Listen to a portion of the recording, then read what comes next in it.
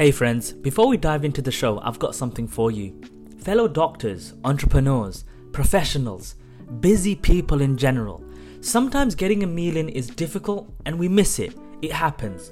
But we need to fuel our body with what it needs to be productive, and let's not forget, eating is important to look after our basic health. I want to tell you about YFood. It's a balanced, simple and wholesome ready to drink meal. Yes, meal. That means it does keep you full for about 5 hours, making sure you don't become unproductive or hangry. But also it's packed with 26 vitamins and minerals and a whole 33 grams of protein. They're not joking about when they say a meal. I've dropped their link in the description with a 10% discount code. Check it out. Let's head back to the show. Hey everyone, welcome back to another episode of the Scrubbed In Show. I hope you've all been keeping well. This week we are with another incredible guest. I'll be honest and say we're big fans. We are with Shiv, who is the co-founder and CEO of Osmosis. I don't think they need an introduction, with an audience of millions of healthcare professional students across the world. It is a massive, massive pleasure to have you on the show today, Shiv. How are you? The show. Thank you both for having me. It's an honor to be invited. No, before we start, many congratulations on the acquisition from Elsevier. Thank you. I know you're in London, our hometown, and we're talking about how hot it is, but you've done many incredible things so far in your career to date, which you all know. But we want to take it all the way back to the very beginning, Shiv. When a young Shiv, decided to embark on this journey, study medicine. So if you don't mind, take us all the way to the very beginning. Yeah, no, happy to. So I have a very medical related family. My dad's a retired physician, trained in India, then ran a hospital in South Africa. I was born in Namibia, lived in South Africa. My mom's a physical therapist and my sister's a dentist. So I'm sort of the black sheep because I actually haven't finished med school yet, though that's still the plan to go back and finish. From a young age, I was surrounded by it.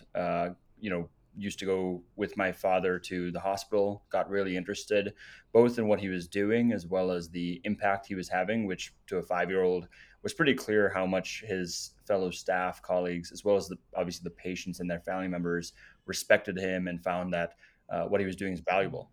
Same with my mom with her physical therapy. And so I sort of grew into it. And then when we moved to Florida, in the Space Coast, it's a very high tech place, obviously, where they launch rockets and shuttles.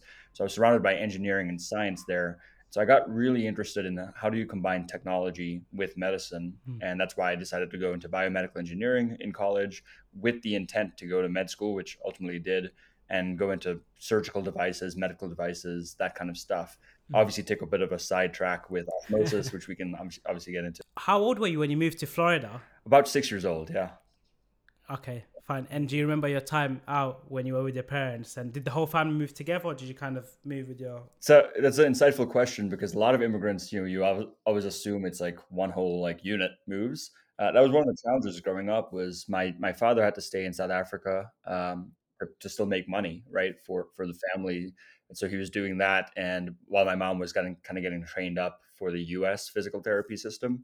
And so it was my mom and me and my sister who moved first. Spent a year with my dad coming in and out, and then he finally was able to move to the U.S.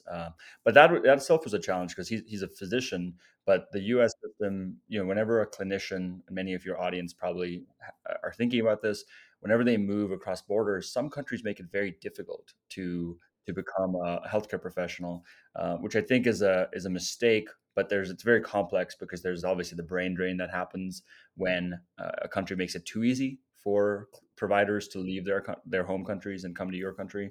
So it's just a really interesting thing that my family's experienced firsthand. Yeah, no, definitely. And it's always interesting to hear the stories and the difficulties people face. I think when you're native in the country, born and brought up, you're kind of oblivious to the difficulties and struggles families go through. So you were on the coast, kind of rockets and all of that engineering. You don't want to become an astronaut. You still had at the back of your head, you wanted to be a clinician. Did the thought ever occur to kind of go into that industry, being so close to it? Yeah, it's actually a really good question. There are a lot of physician astronauts. And so one of my role models growing up is a guy named David Wolf, Dr. David Wolf. I met him. He's a physician, then went to space multiple times and did research, a lot of very cool biomedical engineering research that NASA and other companies do. including how do you grow organs in space? How do you, Mm. obviously wound healing, as well as the aging process in space in the zero G environment. So I was very interested in that, actually. um, No, I can imagine. yeah, now with all these movies, Interstellar, Ad Astra, the James Webb Oh, Telescope, I'm like, oh man, maybe I should think about that again. I know, as in like every child's dream. Obviously, it's after being a doctor, it's kind of you want to be an astronaut. But no, definitely, and I think it's quite nice you had that exposure.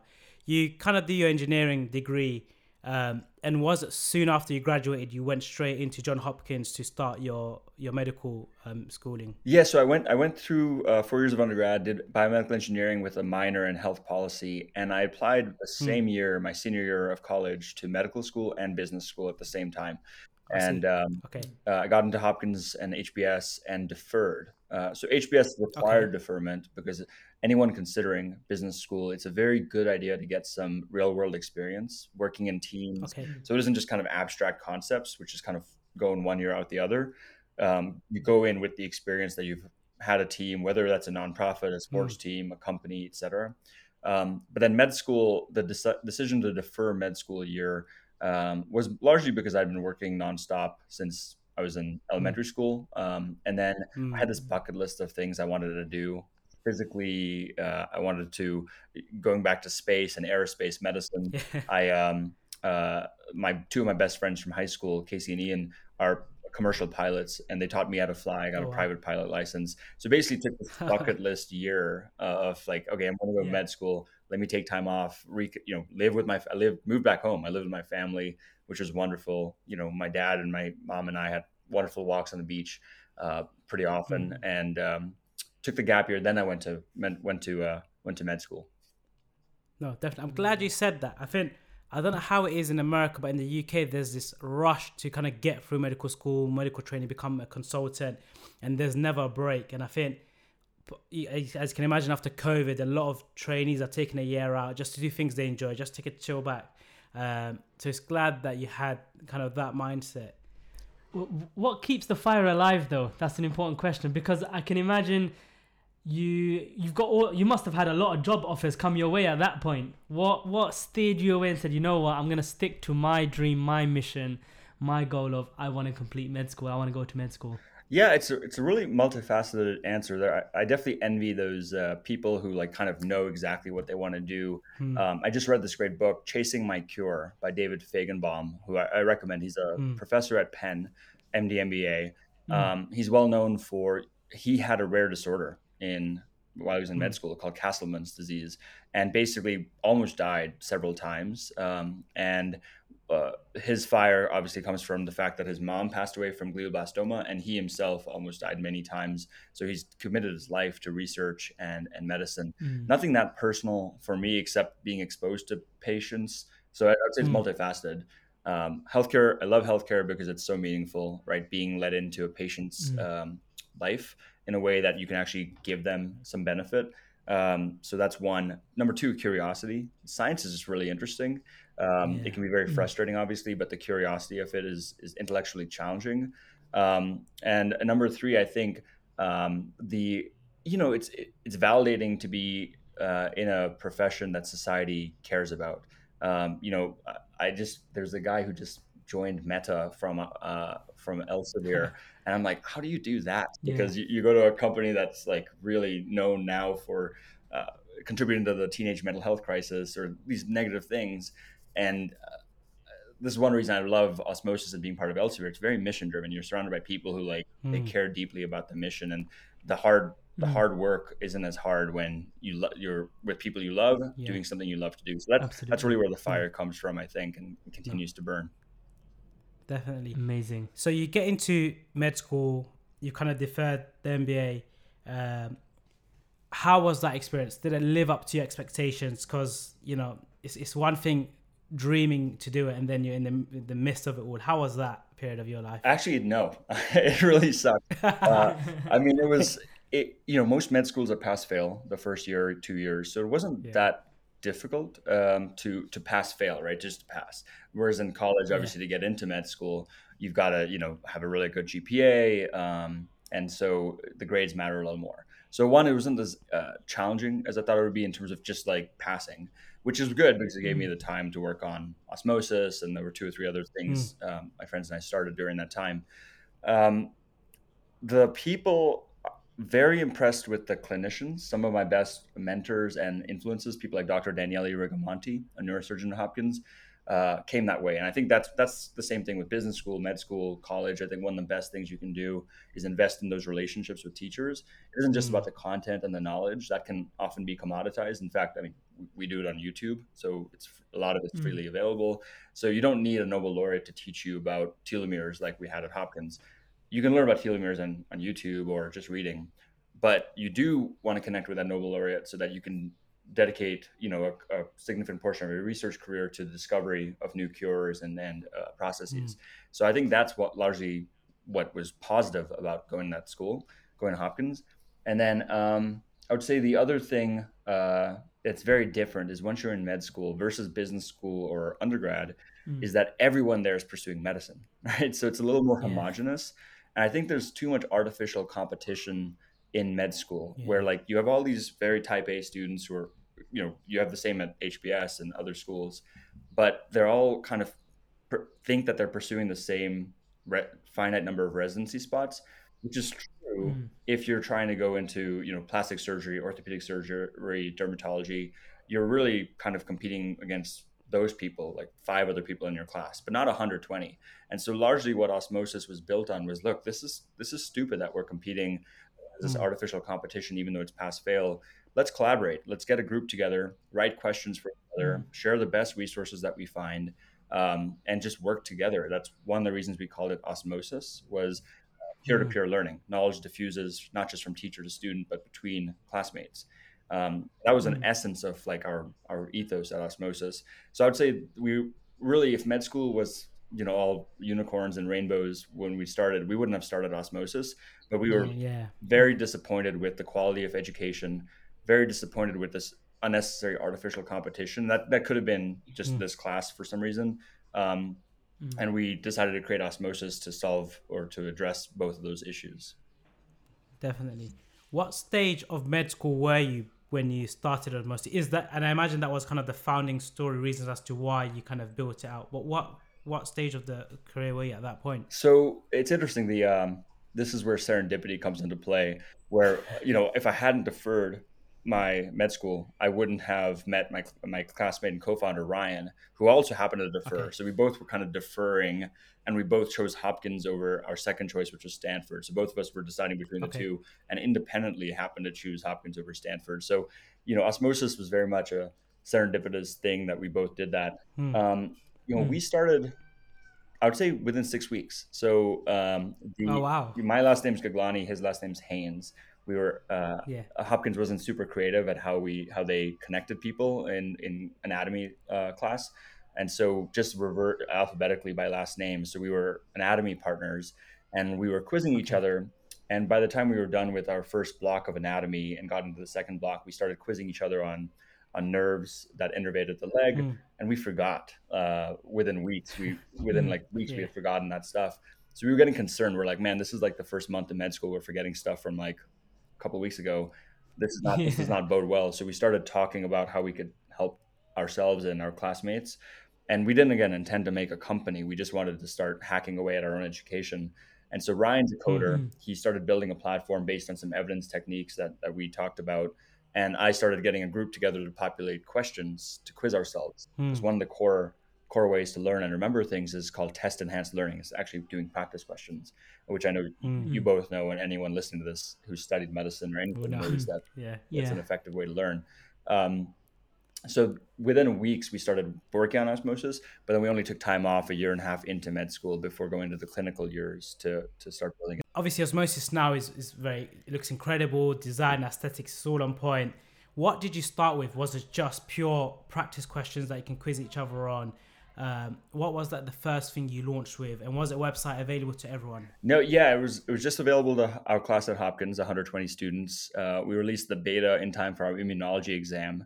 Got only like 60 of the students, and then students who did it really liked it and decided to tell other classmates, and then we had all 120 using it. it was all practice questions. So essentially, we crowdsourced practice questions based on the lectures we were learning, and we had these groups. So only Hopkins class of 2015 could be in this group, but then class of 2014 wanted a group too. So we created one for them. This when we were second year med students, the first year class wanted it, so we created a workspace like Facebook groups, class of 2016, and so it was all kind of insular. And then we added in the ability to upload documents in private groups so that now we could coordinate questions, question writing based on PowerPoints and documents. It was only when Rishi and the Khan Academy team joined us that we started developing video content. And that's obviously what Yeah. Osmosis is most well known for now. It's the most, yeah. Yeah. I think the logo, the style of content and video is very new. Even because we were in the UK, we were using Osmosis. Pretty much everyone had a subscription, and it was, medicine is very archaic, and the books are old. They were written 30, 40 years ago, and like Osmosis was like a breath, fresh breath air coming in terms of the way they did it, which was really nice to see. Tell us a little bit about how now Osmosis started to physically spread and when it started to spiral out of control, in the sense that, hold on a minute, this is no longer a Side little project. a side project or a note sharing project anymore. When did it become, oh my god, we've got something actually? Yeah, so we were still in med school, and we started hearing from classmates, from friends of classmates at other schools who wanted to use it too. Georgetown, Tufts, Northwestern, and a few other places. And then we had this benefit, two things. One is we had other students at Hopkins who had taken time off between their second and third year to launch companies. So we had the symptom checker app created by friends of ours called David and Craig, who were 2 years above us, who took the risky decision to go to New York for a summer and work on their symptom checker app before going back to med school, finishing, and they're both practicing now. The year above us, there was another pair of med students who created another company. So we had seen that it was possible to take time off without any worry, and you just go back. So the risk was low. And we decided to do a tech incubator called Dream It Health in Philly. Instead of going right into rotations, we did that for 4 months, worked on a mobile app, launched it, got 5,000 users. Made a wait list, got 5,000 users, and then decided, let's take more time off and make those 5,000 into 50,000 and just keep making this as useful as possible.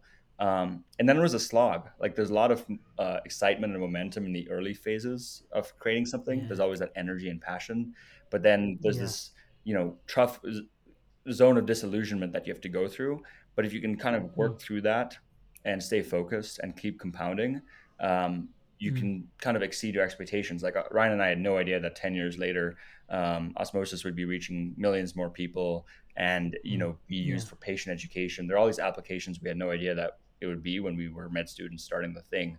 And that's one main lesson I would like to share too, is there's this concept called Amara's Law. It's Professor Amara, who coined it, said we tend to overestimate the impact of technology in the short term, like a 1-year basis, and we underestimate its impact in the long term, like a 10-year basis. Bill Gates paraphrased that to saying we overestimate what we can accomplish within a year and underestimate what we can accomplish in 10 years. And that's because of compounding, right? If you get 1% better every day, at the end of the year, you'll be 37 times better. So if you can stick through it and go through like the negative times, which is why it was helpful to have a co-founder, and as long as you don't want to stay on a sinking ship, obviously you want to course correct and adjust if this is not the right thing to do. But if you are able to stick through it, if you believe it's something the right thing to do, you can exceed your expectations. Are there any moments that come to mind when you think about that point, that dip? So after the rise, the ecstasy of the moment itself, were there any particular dips that you thought, oh, that was close to me saying, you know what, I'm gonna pack it in? Were there any moments? Yeah, no, definitely. I mean, we always had the option to just go back to med school, and I could go. I went to business school during the time, so we had that hedge where it wasn't like burn the bridges. We have to do this. We had to coordinate where, Ryan and I had to be on the same page about this stuff, about how committed we were for many years, and we had to work through that, and it worked really well. I would say a couple of things. One is competitors emerge. That's always an issue. But when a competitor emerges, it means you're on the right path, right? It means there's enough of an interest or a market or something that's fine if a competitor emerges. So, and I often view competition like collaboration. Many of our so-called competitors I've had on our podcast, We link to their stuff. They've become really good Yeah. friends. Like Picmonic was an early competitor. I'm really good friends with Ron I and remember Deal them. and Ken. Mm. Yeah. We just like to be good players in the space. So I know Majid and Sievert at Amboss really well, Peter Yeah. and Pascal and Stefan at Lecturio, the online med ed guys. I know Geeky Medics, I think, is awesome. They're based in the UK. Yeah. Oh, we had him on our podcast. Yeah. Lewis Yeah. Potter. Yeah. Great people, and they're all like good people. They're all trying to improve medical education and as we say, raise line. So I would say competition early on was discouraging, but now Yeah. it's more viewed as like opportunities for collaboration.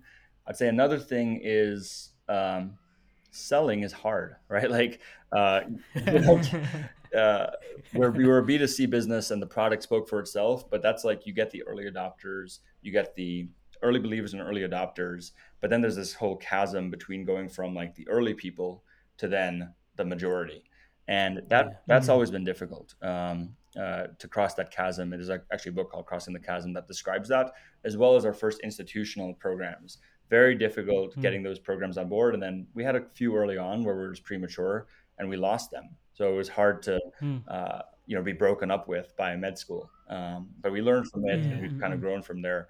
And ultimately, I think what got us through was just building a team that also believed in it. So our passion fed off of each other. So we stuck with it. Amazing.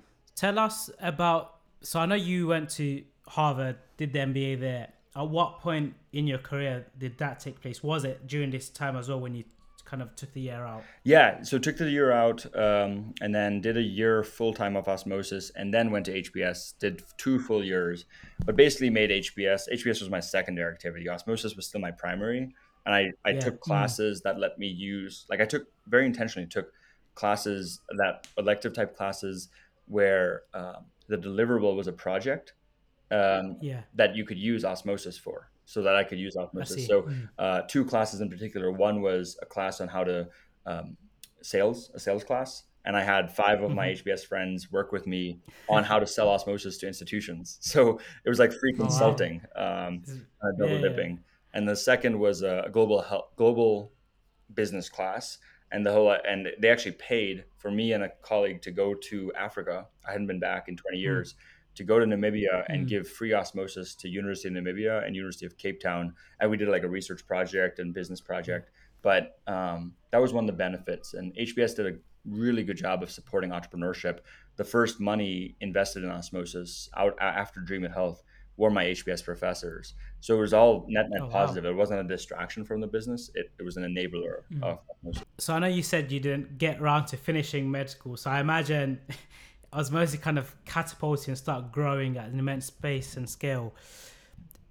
Work us through that decision, that framework, because obviously medics tend to be kind of risk averse. I know you kind of hedged it because you could always go back. The framework in terms of, okay, we're going to continue doing osmosis, we're going to delay becoming clinicians and graduating. Tell us a bit about that, because that's quite interesting. It's tough. I mean, I've talked to a lot of people at various parts of that journey. I talked to pre-meds who are deciding, do I still want to go to med school? Do I want to do business? I talked to people in med school deciding on the same exact stuff. I talked to people who've done med school residency who are in practice, who are like, I don't want to do this anymore. Maybe I should go into digital health. So I think the commonality is there's no right answer. It's all sort of what works for you. And very few decisions are irreversible, right? So like in my mind, it was like, I was fortunate in that Hopkins let me defer. A lot of other schools most schools don't let you do that. They let you take a year off, but then you have to go back. And so it's kind of the burn the bridges moment. But say worst case, you have to drop out, you lose the 2 years you did, or 1 year or 3 years, whatever you did. And you're like, I want to go back. I actually want to be a doctor. You can reapply and get back in, right? You lose time. Time's precious. But one of my friends, his dad just graduated law school at 79. And it's those people who are pretty inspiring, where it's like, look, you can do it. Like you have time. And if you really care enough about something, you can do that. I think, one thing I would attribute like this rush to become a doctor to is, so there are a couple of things. One is like student debt. Like if you get debt, you want to go through and make sure you have enough money to pay.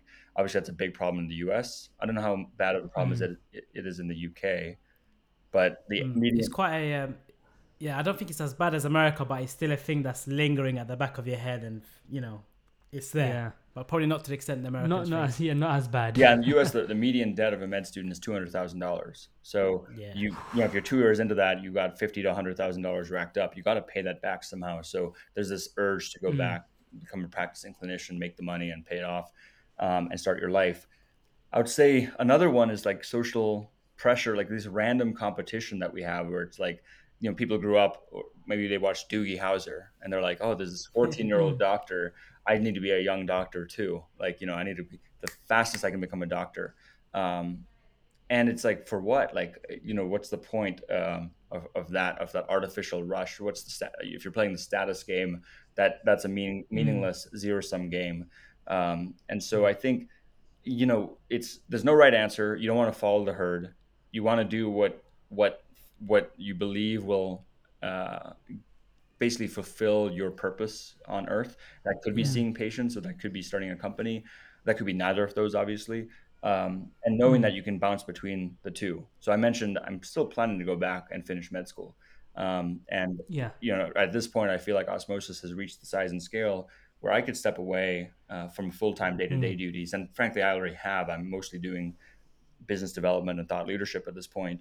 And we have a team that's going to continue the Osmosis vision, mission, values. And we have a whole large publicly traded company, Elsevier, that's behind it too.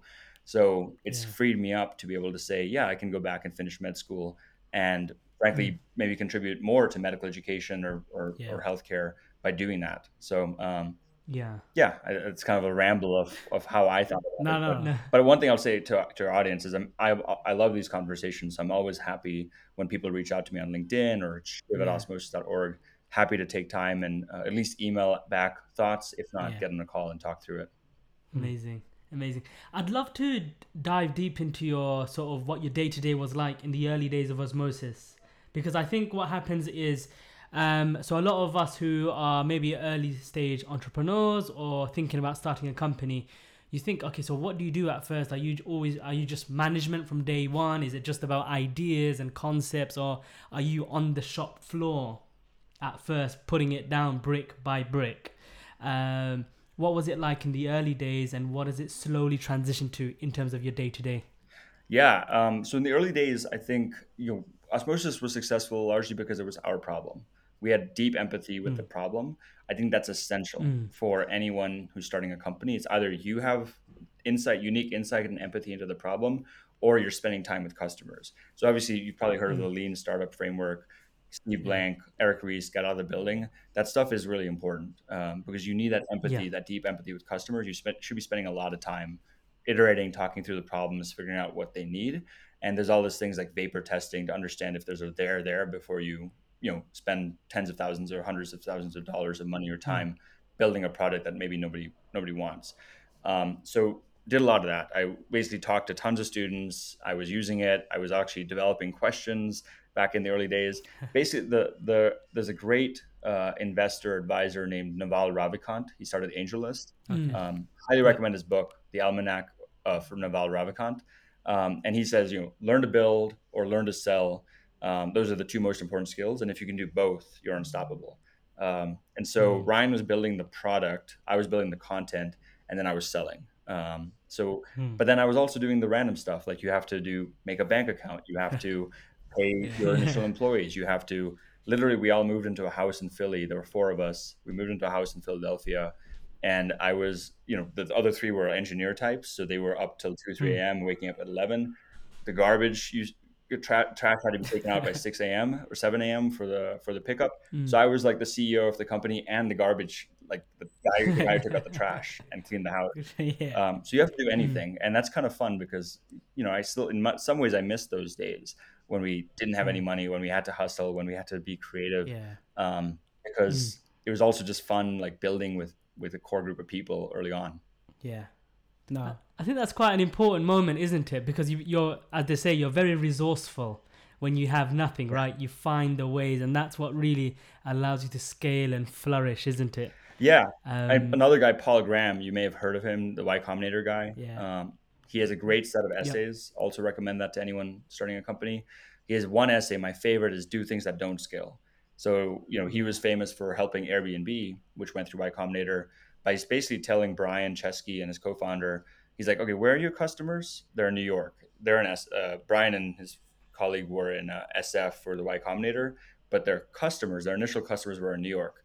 So Paul Graham was like, so Rami, why are you here? Like, why are you here in SF? Your customers are in New York. Yeah. Had them go to New York, interview these customers, and that's where they had one of many unique insights, which was that the building a two-sided marketplace like Airbnb, one of Yeah. the most important things to get traction on the site was the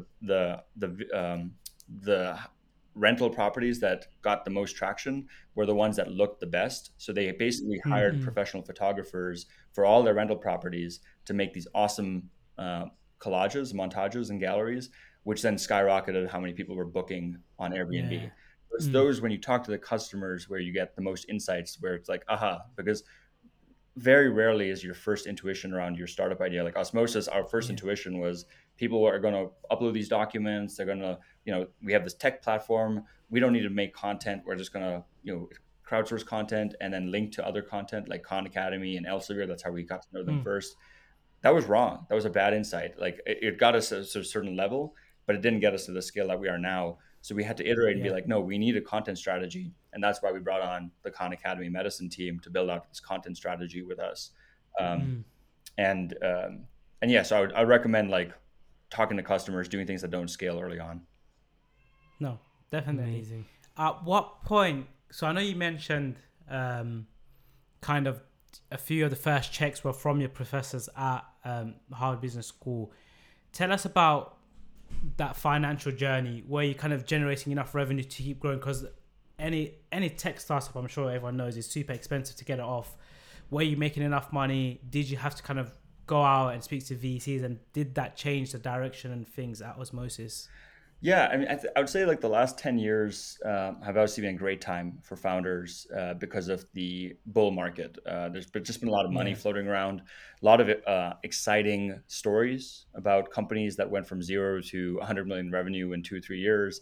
And Yeah. obviously these wonderful founder stories of like life-changing outcomes and impact. Some of Mm. which crash and burn, like We Crash is an interesting documentary, but Yeah. Adam still made out really well. And Yeah. so I would say fundraising. We did 10. So the first check was Dream It Health incubator. Yeah. It was the most expensive check. That's one thing. One lesson is the first checks are obviously the most expensive because you aren't worth that Yeah. much, so you get pretty diluted, Mm. and that includes your co-founder. Choosing a co-founder is Mm. is the most dilutive event depending on how you split up the equity. So you want to choose that right and have ways to undo that. Now there's a lot of ways to raise money. I think it's understanding what type of business you have and how committed you are to it. I think a lot of people, Mm. because of the bull market over the past decade, have viewed fundraising in and of itself as the goal and the celebration. Mm. And you can do really well with certain fundraising. Now the markets have changed a bit, so it's a bit more difficult. But you had all these stories of companies doing 1, 2, 3 million in revenue that were raising at hundreds of millions dollar valuations. And Yeah. then if the founders took any secondary on that, that's still a good outcome for them, even though it may not be the Yeah. right thing for the business or the investors or the employees. Um, and so I would say being very thoughtful about what type of business you want to build and how committed you are to it. Mm. Because the moment you take investor money, especially if it's a VC, you're in it and you're kind of committing to growing the company at a certain rate um, and trying to get them an outcome. That's a venture style return, which is oftentimes they're looking for 10x plus returns Yeah. Mm. versus bootstrapping it, asking your friends and family. So we were the only company out of our 10 company class at Dream It Health that didn't ask for money after we finished because we still, we Mm. were okay accepting zero salaries. That's one of the benefits of being in your young 20s, no family, no Mm. Yeah. obligations. So we didn't accept any salary. So our burn was very low. And we Mm. just wanted to run on profits, which was great. Gave us a lot of that intuition. I feel like if we had raised money too early, we would have scaled and blown a lot of it.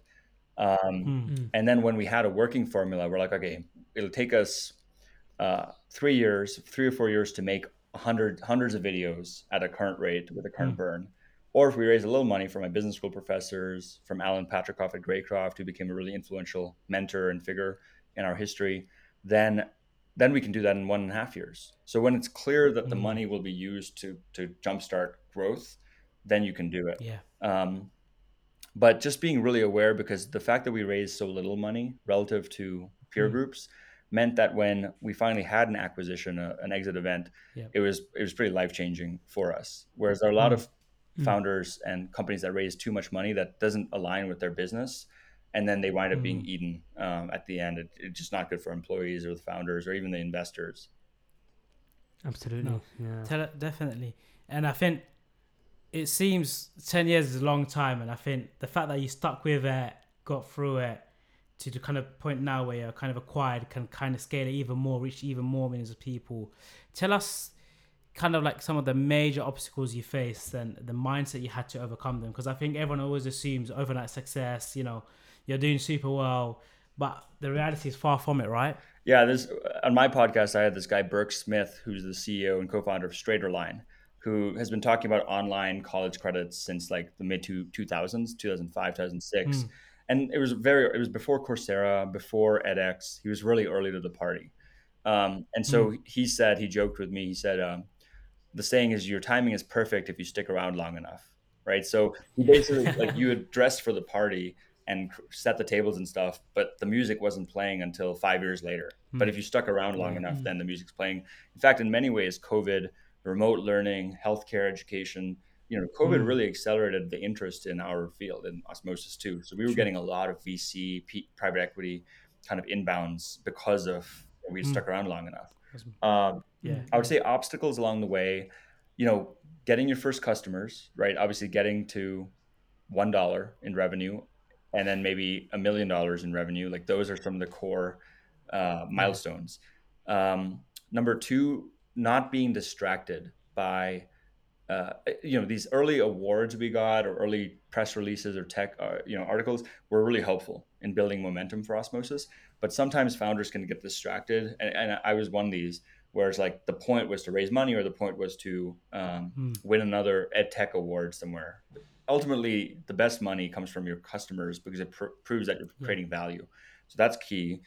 Transitioning to a B2B business where we went from just being B2C, end users paying for us, to then B2B, where we now have hundreds of med schools and nursing schools and PA schools who are paying. That was very challenging. It's still challenging, but it's, we've obviously achieved some scale there. As we got bigger and bigger, basically making yourself redundant. Like I think the key for any leader, any manager at an organization is to develop your people well enough that when you step away for 2 weeks or 2 months, the company's even better because it makes that person stronger. They're able to take over what you were doing, and then gives you the mind space or the ability to kind of carve out what you do next for the business. So we made some really good executive hires early on, and we made some very bad executive hires that were very bad for the culture, especially during COVID. There were 2 or 3 that were like that, and that we're still kind of repairing from some of those issues. Oh wow! So I would say those are some of the core challenges that come to mind right away. No, Just to pick up on that, what's a good way of developing good company culture? And talk to us a little bit about hiring and firing. Want to talk about those in particular? I would say like a lot of our success has been because of our culture. It's a place that people love to work, and one of the things that makes me most proud. So obviously the things that make me most proud are the reach we have, right? The fact that we have millions of students who are learning by osmosis, and schools, and patients. Is one of the most exciting things is patients who are learning with our videos, which is a substantial portion of our views. But other than that, the other part is the culture and the fact that many of the people who bet their early careers on osmosis in 2015, 2016, 2017, pretty much all of them are still with us. And they all started as independent contributors, as consultants, making $20, $30 an hour. Now they're all making 6 figures. They have teams under them. They've got a lot more confidence. They've developed all these skills. They're being recruited, which is great. I've had some people, including a guy who started our data team in London. He's a Rhodes Scholar. His name's Ashwin. He's a great guy. He built our data team, learned a lot along the way, got this great brand under him, whose Osmosis did well. And Spotify recruited him. And we had an honest conversation about that. Amazing. And it was the right decision for him to go to Spotify. And I saw him in London a couple of weeks ago. So that's one of the things that makes me most proud is when you, as a leader, like cultivate people, find them, give them a shot, and then they kind of exceed all expectations. And we have that across the board. We have at least half a dozen people like that. Building company culture this is one of those concepts in business school that unless you've been in a culture, like built a company culture, or been in an organization where it was a good or a bad culture, it's such an abstract concept that it really is the essence of everything. So two things I'd recommend. One is we made our culture at Osmosis, the way we treat our teammates is the way we treat our customers and vice versa. So everyone who goes through Osmosis, who joins Osmosis, goes through a relationship building workshop that I put together on how do we build relationships, because many of our competitors, many of our customers, those people eventually become teammates over time. So we never burn bridges. We could have viewed Elsevier as a competitor, and we didn't. We viewed them as a collaborator, and then years later, now they're actually our teammates. Same thing with, I mean, there are a whole bunch. I have hundreds of examples like that. Two books I'd recommend for building company culture. One is Tony Hsieh, who unfortunately passed away. He's the one who built Zappos, Delivering Happiness. It was a super influential book on how to build culture. Things like the way to build your value system is look at the founding team and the next level of employees and what are their core personal values, make those the company values. So we went through a whole process to make those values, to first articulate the values, and then to make that an essential part of our DNA, where every week we still reinforce these values. People get awards for values. It really permeates the culture. The second book I'd recommend is Ben Horowitz's book, What You Do Is Who You Are. So it's not what you say, it's what you do. And he talks through a bunch of different examples of companies and organizations that have built their cultures based on real actions as opposed to kind of what sounds nice. And so I would recommend those two books. Ben Horowitz also, obviously have Andreessen Horowitz, wrote the other book, The Hard Thing About Hard Things, which is also an amazing book for anyone who's founding a company. So yeah, I would say culture is critical. Amazing. And what about the aspect of protecting that culture? So once you've built it, how do you protect that culture from, say, the wrong hires? I think all founders, am I correct in saying that we will all hire the wrong person, and then it comes to having the difficult discussion, right? What do you do in those circumstances? How did you deal with that? Yeah, and so the hires that I've made that didn't work out most were rushed hires. I was getting pressure from VCs or internal employees to basically bring someone in sooner than we should have. And the way I compared it, it's like blood transfusions. There's no, you could have type A, type B, type O. It's not good or bad. None of these are good or bad. But if you put type B blood in a type A body, there's going to be a negative reaction. And that's what happened. And it scales. The higher up you hire for that, the more scale that negative reaction has. So when you hire an exec who doesn't work out for the culture, it can really negatively affect the culture. I would say, there's that adage that reputations take a lifetime to build and seconds to destroy. So, you have to constantly protect against the culture. For hiring, my board member, Mitch, gave me some of the best advice, which was you hire people twice. You hire them on day one, and then you hire them on day 91. So whenever you bring someone on, oftentimes at Osmosis, we bring them on as contractors first to see how it is to actually work with them, and very much frame that as, do you actually like working with us, right? It's a two-way thing. It isn't just, do we like working with you and do you perform, but do you like Osmosis? Do you like your colleagues? Do you like what we're working on and how we make decisions? So day one hire and then day 91. So making it clear, normalizing the fact that this is going to be a temporary thing. Like it could be 3 months, it could be more. And then reassessing that. There's these two questions that every manager should ask when they do annual performance reviews or biannual reviews, which is one, would I hire this person again? And number two, if this person said they were leaving to another company, how hard would I fight to keep them? And those two questions, I'll be honest, they're people who we are not, we haven't lived that fully. There's definitely people at Osmosis who at some point should go to another company for their own development, for Osmosis's development. And the key is to hopefully bring enough self-aware people enough, and then coach our managers so that they're the ones doing that, helping with those decisions. But yeah, I would say hiring the people you surround yourself with is more important than anything else, because that also affects your quality of life. There were times when I had these hires who did not match our culture where I wanted to leave Osmosis. Like that's how Wow. that's how That negative. would be the wrong move. That's it. Honestly, that's Yeah, how it's negative. crazy. That's how negative this stuff can be. So I won't undersell it. But like the people you spend time No, with is truly what matters in this. It's more than your revenue, more than any of this stuff. You can have a yeah, small I agree. company that makes very little money, but it's with people you love. That's awesome. You can Mm, have a huge company with people you hate, and that's not awesome. Like your quality of life isn't based yeah. on how much money you're making. It's based on the people you Mm. surround yourself with. No, I think that's sound advice. And I've, worked in previous organizations, you know, we're human nature, right? We have relationships, and then it can be the worst thing going into work, and you don't want to be there anymore. So I'm glad you echoed the same thing. Kind of on a more positive note, um, tell us about this acquisition with Savior. How did it come about? I know you always saw them as, we're working on the same field, less of a competitor. How did it come about, and what does that mean? How has things changed? Yeah, so we first met them in Philadelphia actually early on in 2014. One of my friends I was looking to connect with the publishers to start creating collaborations where we would link to their content and do like a licensing type deal. That's how I got to know the Mm, Khan Academy team. That's how I got to know Picmonic. That's how I got to know Elsevier. So I got to know four people: Madeline Hyde, Kathleen Reed, Jim Merritt, and Lisa O'Grady pretty well during that process. mm-hmm. Fast forward 7, 8 years, all four of them are still at Elsevier. And that was a huge Oh thing for wow. me to know that many of the people who I had met back then were still at the company, which showed longevity. Mm, Elsevier's mm. also been around 140 years, 1880s when they were started. Yeah. And very few companies are around that long. Everyone's heard of Kodak and Polaroid. That was the biggest company. That was Yeah. like the Apple of the 19, I think, 80s or 70s. It's Mm, gone, right? Like, I mean, we still mm, have Polaroids and Kodaks, but they're more like wedding gifts, party mm. favors.